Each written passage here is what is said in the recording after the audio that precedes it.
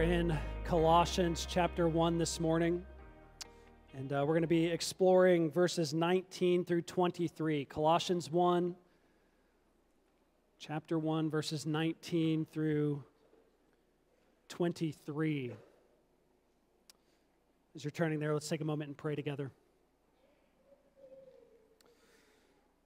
Father, this is your word, and so we pray that you would accompany its reading and proclamation with the presence and power of your Spirit, so that Christ might be exalted in our hearts, in our midst, in our minds this morning, that we might live like him and for him today and every day, being conformed to his image through the truth we find here. We pray in Jesus' name. Amen. Well, on Christmas Eve, 1914, during World War I, something unusual happened. In the midst of a brutal and bloody war, a war that would eventually cause over 40 million casualties. On Christmas Eve, the British soldiers, hunkered down in the trenches along the Western Front, began to hear something quite out of the ordinary across the battlefield. Gunshots and explosions had faded out of sound, and on this day, it was being replaced by, of all things, singing. The Christmas hymn, Silent Night. German soldiers were singing this Christmas hymn, and it's hard to say precisely what happened here. There have been several accounts of this event, but mostly just from diary entries, letters to home, and the like. But what we do know is that on Christmas Eve, 1914, during this bloody and brutal war, there was a temporary, informal, unplanned truce, in some places at least. And so when British soldiers heard their German enemies across the battlefield, many rose from their positions. They joined in singing and games and Christmas festivities. They cut one another's hair. They shared cigarettes. They ate together. In one place, they even joined in a soccer match. And of course, it's very remarkable that a thing like this would happen. These nations, these soldiers at bitter war with one another, joining their voices in singing, joining their hands in prayer even. One German lieutenant is recorded as saying about the event, how marvelously wonderful, yet how strange it was. It says the English officers felt the same way about it. Thus, Christmas, the celebration of love, managed to bring mortal enemies together as friends for a time. And of course, it only was for a time. And as the matter has been looked into more and more, it seems that even this temporary truce, it was accompanied by some officers holding ulterior motives and maybe getting a better look at what was going on the other side. And yet, even still, there's something remarkable about all of this story, this occurrence, this event. It portrays something enduringly potent about what we remember this time of year, that the Son of God has come to bring peace. The Son of God has come to bring peace. Well, this morning we're continuing our Advent sermon series, exploring not just that Christ has come, but why he has come. We discussed last week the problem of mission creep, wherein we can sometimes lose sight of why exactly the Son of God has been sent into the world. And of course, biblically speaking, the reason Christ has come into the world is to save sinners, to seek and to save the lost. And we saw last week that this included the doctrine of propitiation, that Christ came to die the death that we deserve as sinners to satisfy the wrath of God on our behalf. This morning, we continue on to see that Christ has come not only to bring propitiation, but to bring peace. Or to put it another way, he has come to bring reconciliation to his fallen creatures and to this fallen creation. We see that as we turn now to Colossians 1, verses 19 through 23. If you'd like to stand with me for the reading of God's holy and precious word, let's listen with reverence and rejoicing to the word of our God. We're looking at verses 19 through 23, but so we can get maybe just some of the context here, we're going to start at verse 15 and read 15 through 23. Let's listen now to the good news of our God. Speaking about Christ Jesus, the Apostle Paul writes, "He is the image of the invisible God, the firstborn of all creation.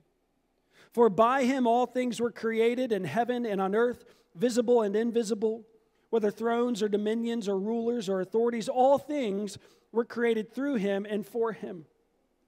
And he is before all things, and in him all things hold together, and he is the head of the body, the church.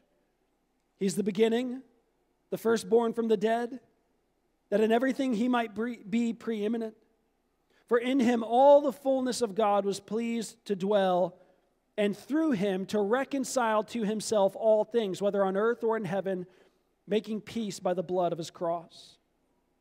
And you, who once were alienated and hostile in mind, doing evil deeds, he is now reconciled in his body of flesh by his death, in order to present you holy and blameless and above reproach before him, if indeed you continue in the faith, stable and steadfast, not shifting from the hope of the gospel that you heard, which has been proclaimed in all creation under heaven, and of which I, Paul, became a minister. The grass withers, the flower fades, but the word of our God will stand forever." You can be seated. Well, we're dropping into the Apostle Paul's letter to the church in Colossae here. And we know Colossians to be one of the letters that the Apostle Paul wrote from prison near the end of his life. This local church to whom he was writing had been recently planted by another brother named Epaphras, and it was evidently a fruitful and growing church. And yet, it was also a church under attack. It seems from reading the letter and piecing together the hints that there were false teachers and a false teaching seeking to infiltrate this new church here. And so the apostle is writing this letter to try to keep this church and its members on course. And of course, it's hard to know for certain what exactly these false teachings threatening the church were. There are varying theories, and some of them are quite imaginative, but from piecing the hints together, it seems that the false teaching came from some sort of local Jewish and pagan folk beliefs, and these beliefs involved worshiping angels as well as trusting in certain rites and ceremonies for protection from evil spirits and harm and salvation. And so it's within this context that Paul writes to this church and its members, asserting the absolute supremacy of the Lord Jesus Christ. He wants them to know that there's no angel, there's no rite, no ceremony, no practice, no philosophy, no gurus that are at all worthy of their trust and adoration, like the Lord Jesus is worthy of their trust and adoration.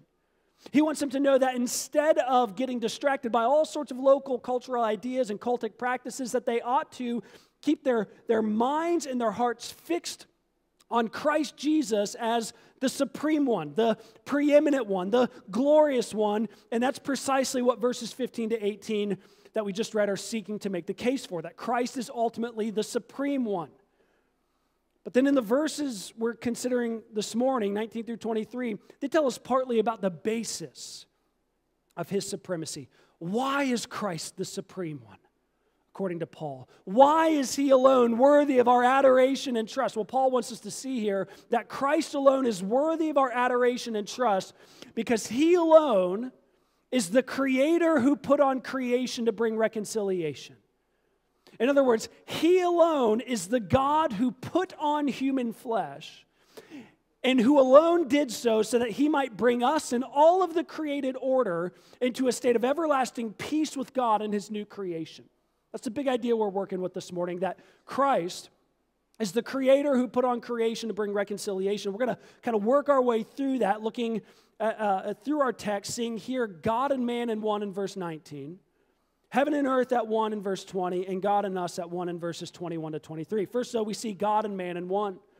So this is the season of Advent. We've talked a little bit about that this morning.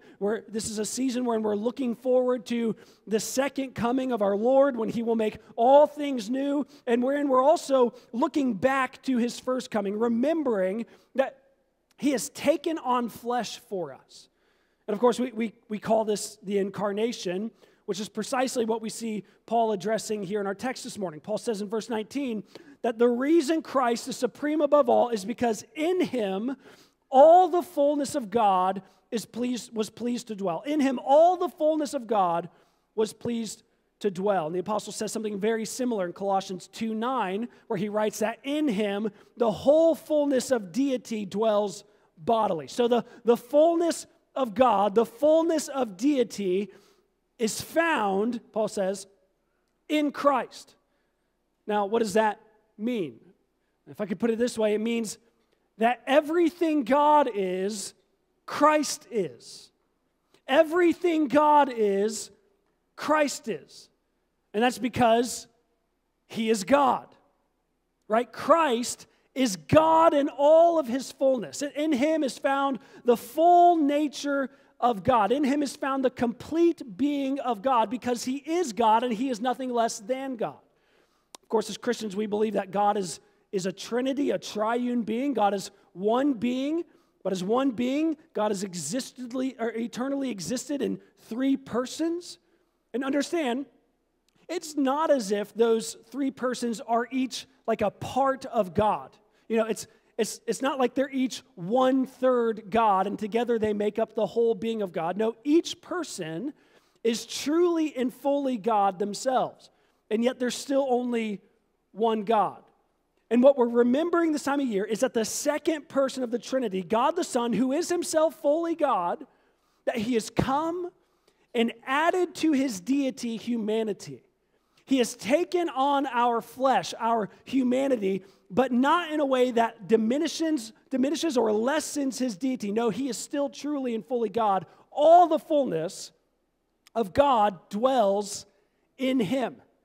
Now, that language of dwelling there is hearkening back to the Old Covenant temple or tabernacle. You know, in the Old Covenant, God dwelled among his people in a tent and later a temple. And it seems probable here that the Apostle Paul is picking up that language from Psalm 68, verses 16 to 18, where the psalmist speaks about the temple as the abode and the dwelling place that God desired, that God was pleased to dwell in.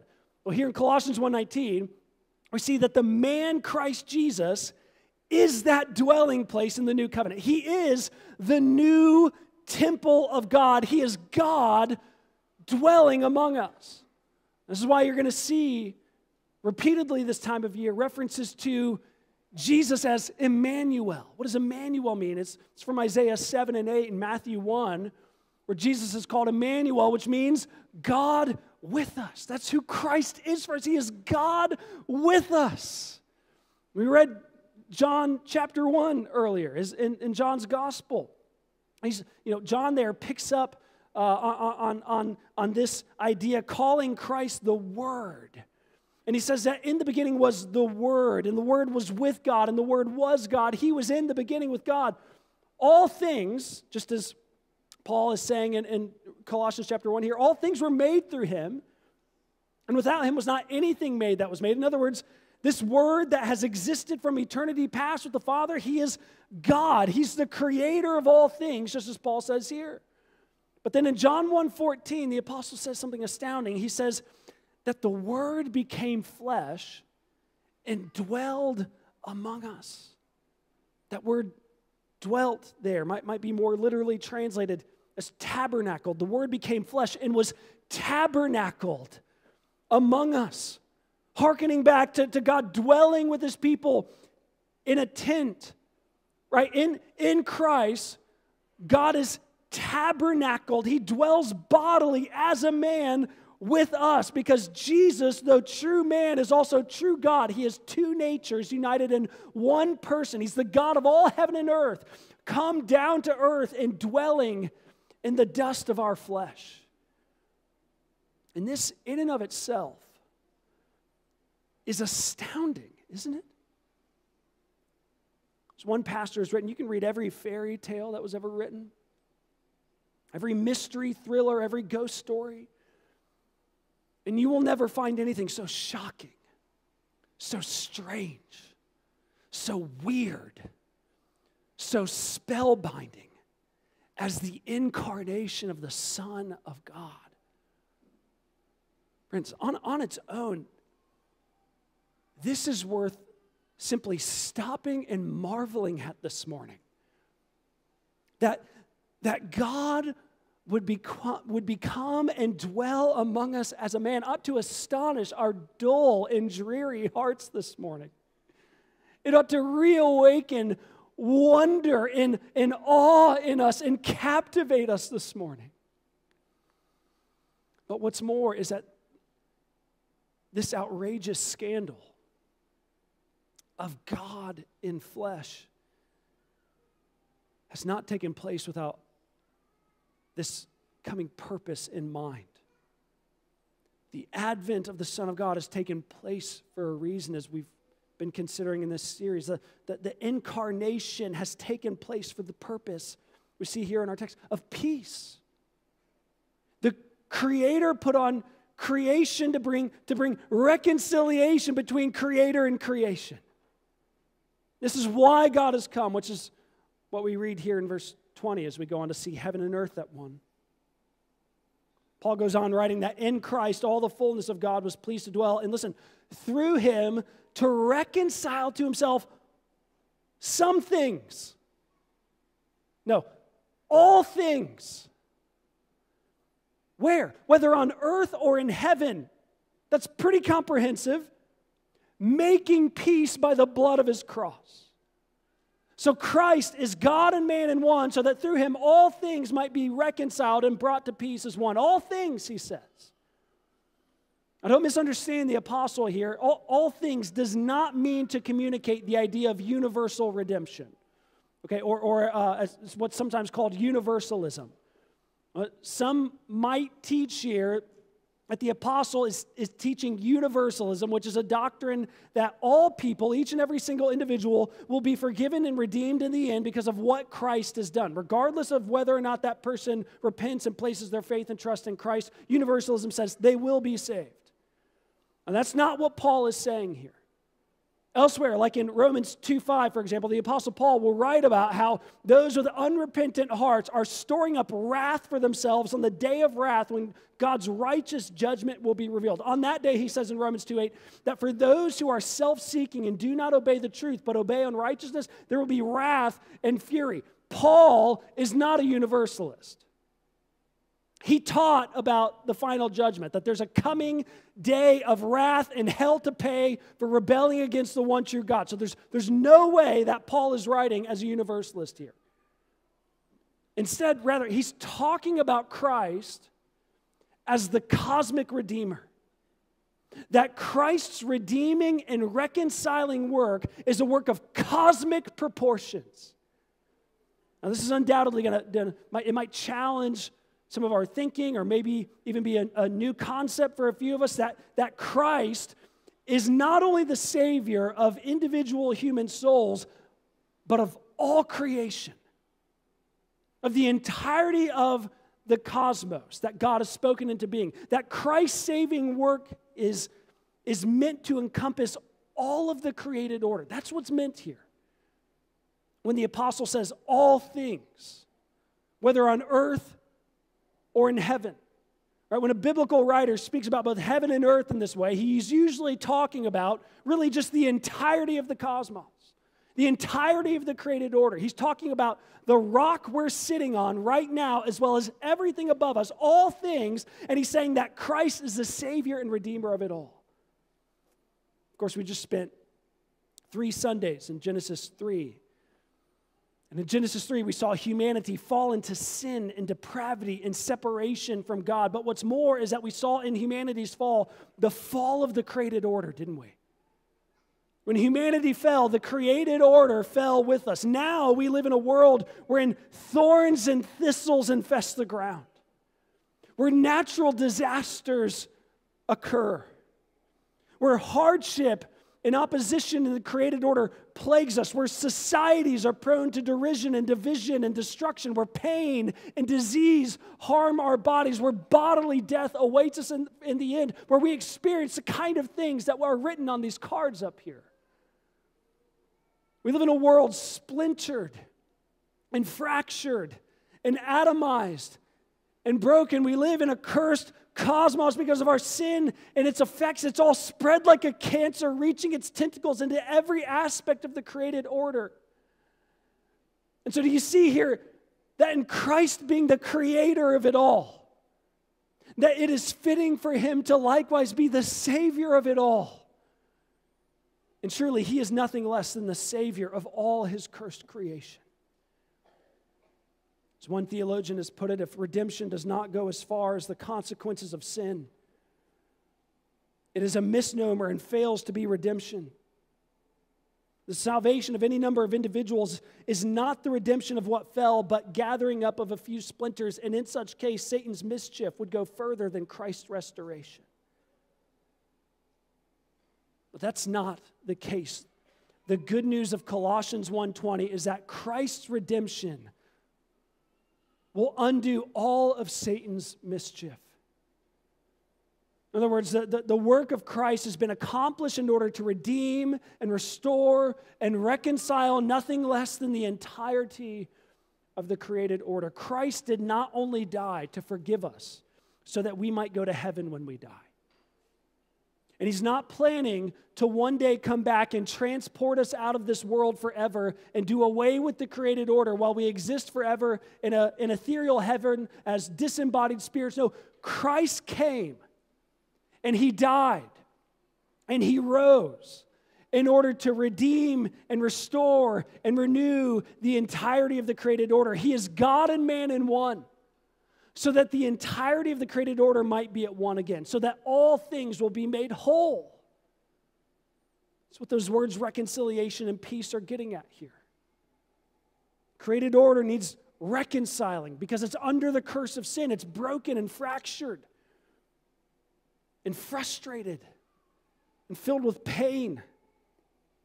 It needs to be made whole because that's what God has intended for his creation from the beginning. And that's what this word peace is communicating. It's communicating this Hebrew idea that we sang about earlier of shalom. Shalom means peace. It's far more than just a lack of conflict or an inner serenity as we typically think of when we hear the word peace. Peace, shalom, biblically means the fullness of harmony and wholeness. It means things being as they should be. And Christ came and died and rose for nothing less. That's why we sing this time of year. No more let sins or sorrows grow or thorns infest the ground. He comes to make his blessings flow far as the curse is found. How far is the curse found? It's found throughout the entirety of the created order. And so Christ has come to make it whole and at peace and right again. And he has accomplished this, Paul says, by the blood of his cross. You know, it's no coincidence that the thorns that represent the curse that lies upon the created order in Genesis 3 are placed upon the head of Jesus on his cross. Because when he was there, suspended on that tree, the curse and judgment pronounced in the created order in Genesis 3 was being pronounced upon the Son of God so that the justice of God might be satisfied and the curse on this world reversed. So that one day, when Christ comes again and applies the redemption he accomplished in his cross, we will see the full effect of that take place. He will work again to renew all of heaven and earth. All the thorns and thistles will be vanquished. All sin and sorrow will cease. All bodily pain and disease and death will be overcome by abundant eternal life. All things on heaven and on earth, will be reconciled and at peace and whole and broken no more. And we will dwell with our God in complete fullness and wholeness forever and ever. This is why Christ has come. And it's what he will complete when he comes again.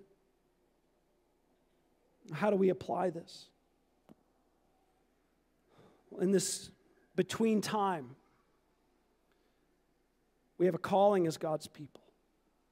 As people of the incarnation, of the one who is both God and man in one, as people of his advent, as those who are animated by his first and awaiting his second. we are called to be a sign and a foretaste of the reality that he has come to begin and will one day come to complete. The church is to be like an appetizer for the coming feast. We're to be like a movie trailer for the coming attraction. We're to be like an embassy or a colony of the world to come in this present time. We're to display for one another and for a watching world what the world to come will be like. This is a crucial purpose for churches like us in this present time. It's part of why we exist in the world. So how do we do that faithfully? Well, one way we can do this is by being a people of peace amongst ourselves.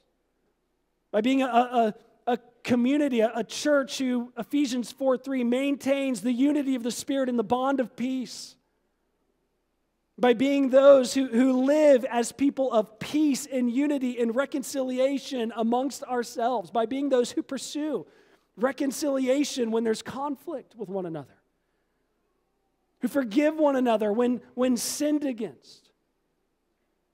Who are patient with one another's faults and shortcomings. In fact, I'm thinking that kind of life together in this present time might just be one of the biggest things that set us apart from our generation.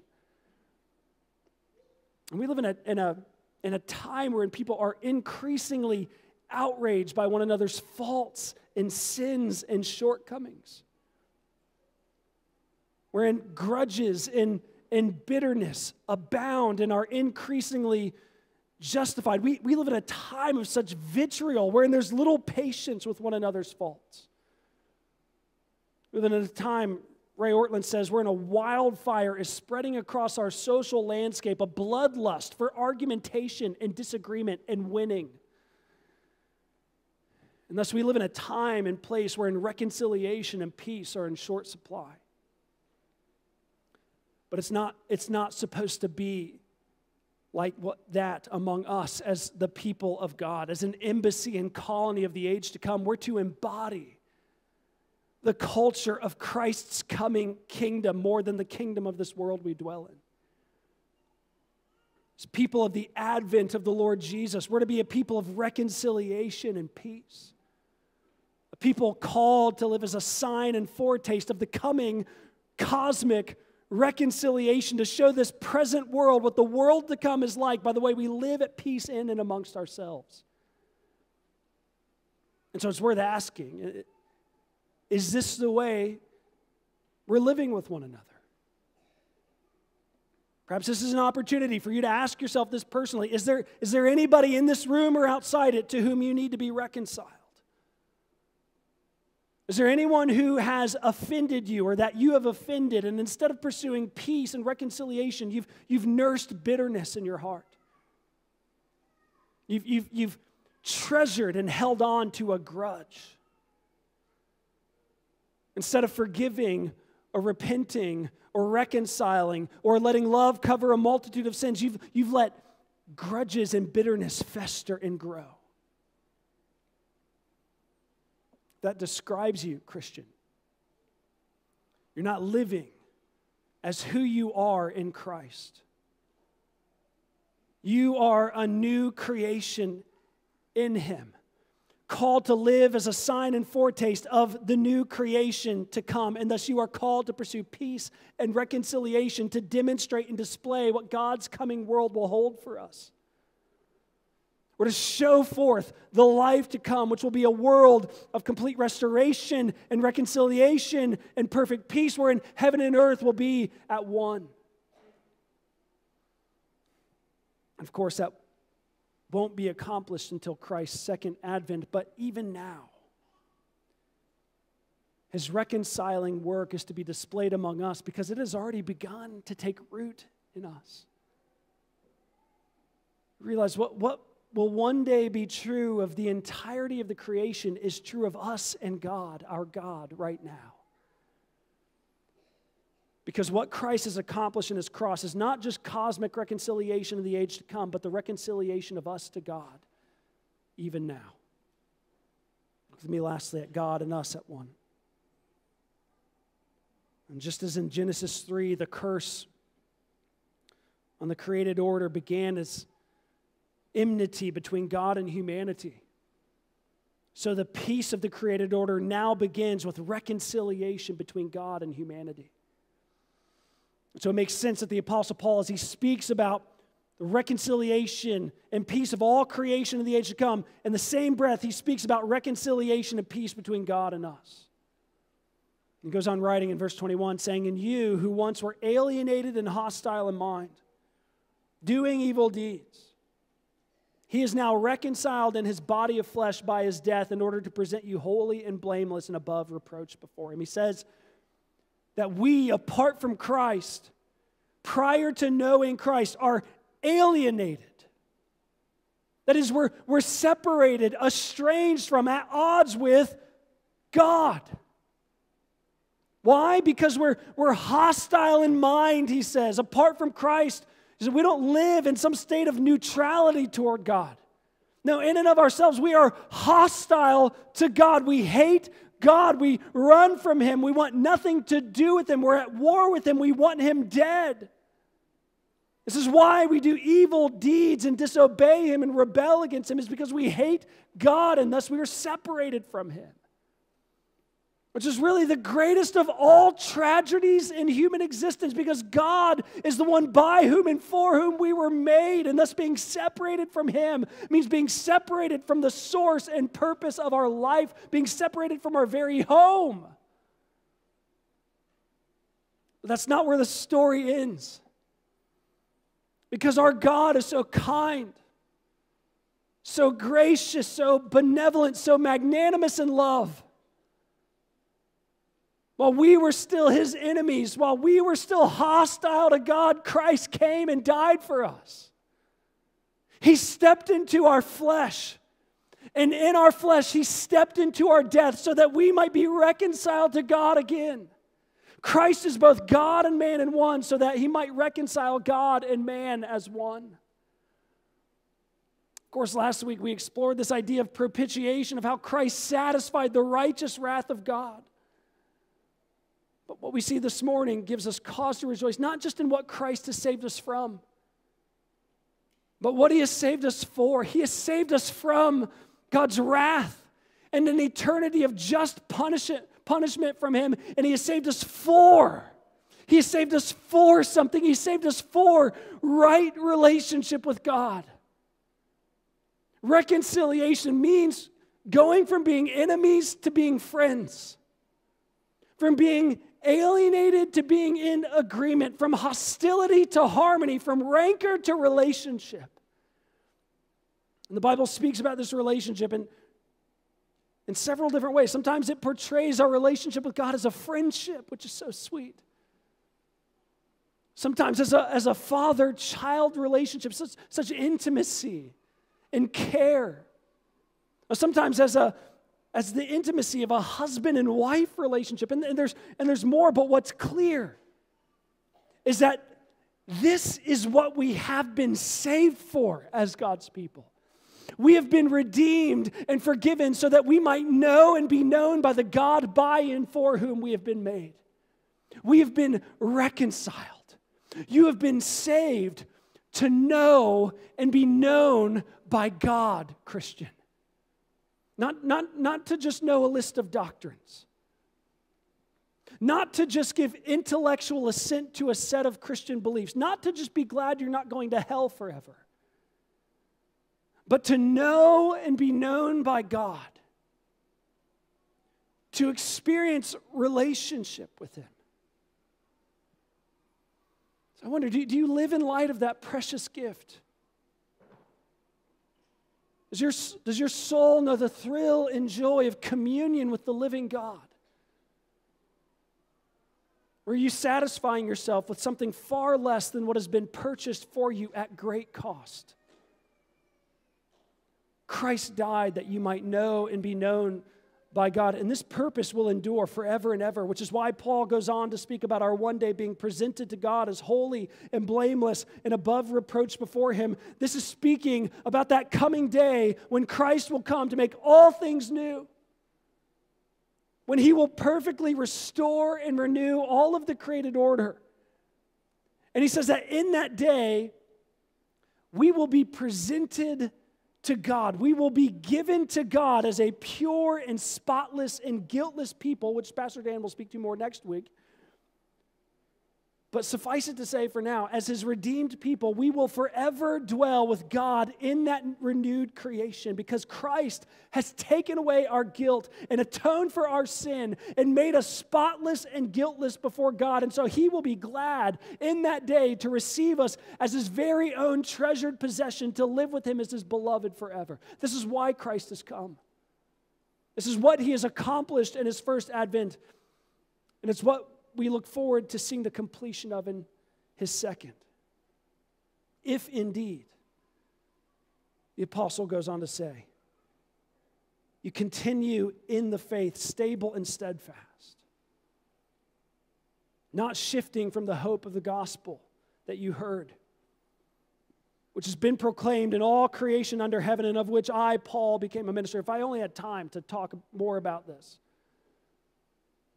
But suffice it to say, briefly now, in other words, he says we can expect that bright and glorious future if we persevere and remain steadfast until we possess it. And to be clear, Paul doesn't say that the Colossians, and by implication our final perseverance, is in question here.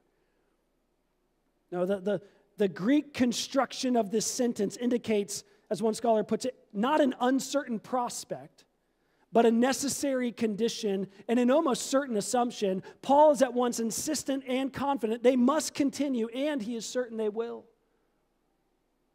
And certain perseverance can only be a reality, of course, because of God's power to preserve us. This is why Paul can write to the Philippian church in Philippians 1:6, saying, I am sure of this, that he who began a good work in you will bring it to completion at the day of Christ Jesus. He says that if God has begun this good work in us, we can be certain that he will preserve us and one day present us to himself as we're promised here. It is a surety. And yet even still, we are not void of responsibility in this call to persevere here.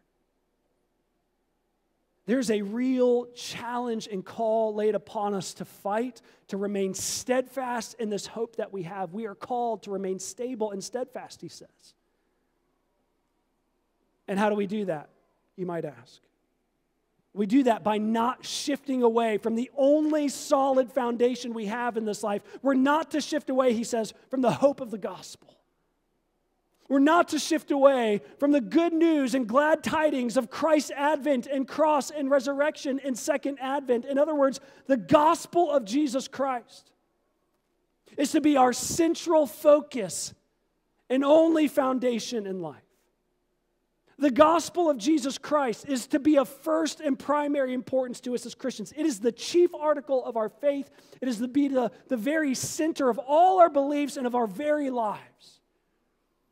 You see here, Paul's exhorting us. He's telling us the gospel is not merely relevant to us in the beginning of our Christian life. It is the very lifeblood and soul and oxygen of the Christian life. As Tim Keller's put it, it's not the ABC of the Christian life, it's the entire alphabet. As Christians, we don't move on from the gospel. We cling to it all the more as we sojourn on in the Christian life. It is the only solid foundation that will keep us stable and steadfast. It is the only hope we have of persevering and making it to the end. And Paul wants the Colossians to treasure and cling to the gospel in this way, because they live in a time and place wherein they're constantly being tempted to trust in other saviors, other mediators, other lords, and angels, and rites, and ceremonies, to deconstruct, to deconvert. They're constantly being beckoned away from the centrality of Jesus and his saving work, and our life today is no different. Constantly being bombarded by the ideologies and philosophies of our age. Consistently being tempted to deconstruct or make something other than Christ the center. But if we are going to persevere and remain stable and steadfast, we must keep the main thing the main thing. We must keep Christ at the center of Veritas Community Church and at the center of our very lives and hearts. And we have good reason to do so, because there is nothing else and no one else that can ever compare to the Lord Jesus. He alone is the preeminent one. He alone is the supreme majesty and king over all heaven and earth. He alone is the Savior of his people. He alone is both God and man come to unite all of heaven and earth and reconcile God and man. He alone is the Creator who put on creation to bring reconciliation to the whole of his creation and even to fallen, alienated creatures like us. So our call is to cling to him, to not shift away from him, to treasure him as our Savior and closest friend. Amen. Let's pray. Father, as we come now to the table, we pray that you would fix our eyes on what this table is proclaiming to us, namely the Lord Jesus and his blood shed on the cross to bring peace to us and you, as well as to the entirety of the created order. May this meal before us be a celebration and a cementing of our communion with you as we've been reconciled to you through the Lord Jesus. May it also be an appetizer and a foretaste of the feast we have to look forward to in the age to come when we see our Savior face to face. By these realities, strengthen us to go out into this world and to represent that coming kingdom with faithfulness and fruitfulness for your glory. We pray in Jesus' name. Amen.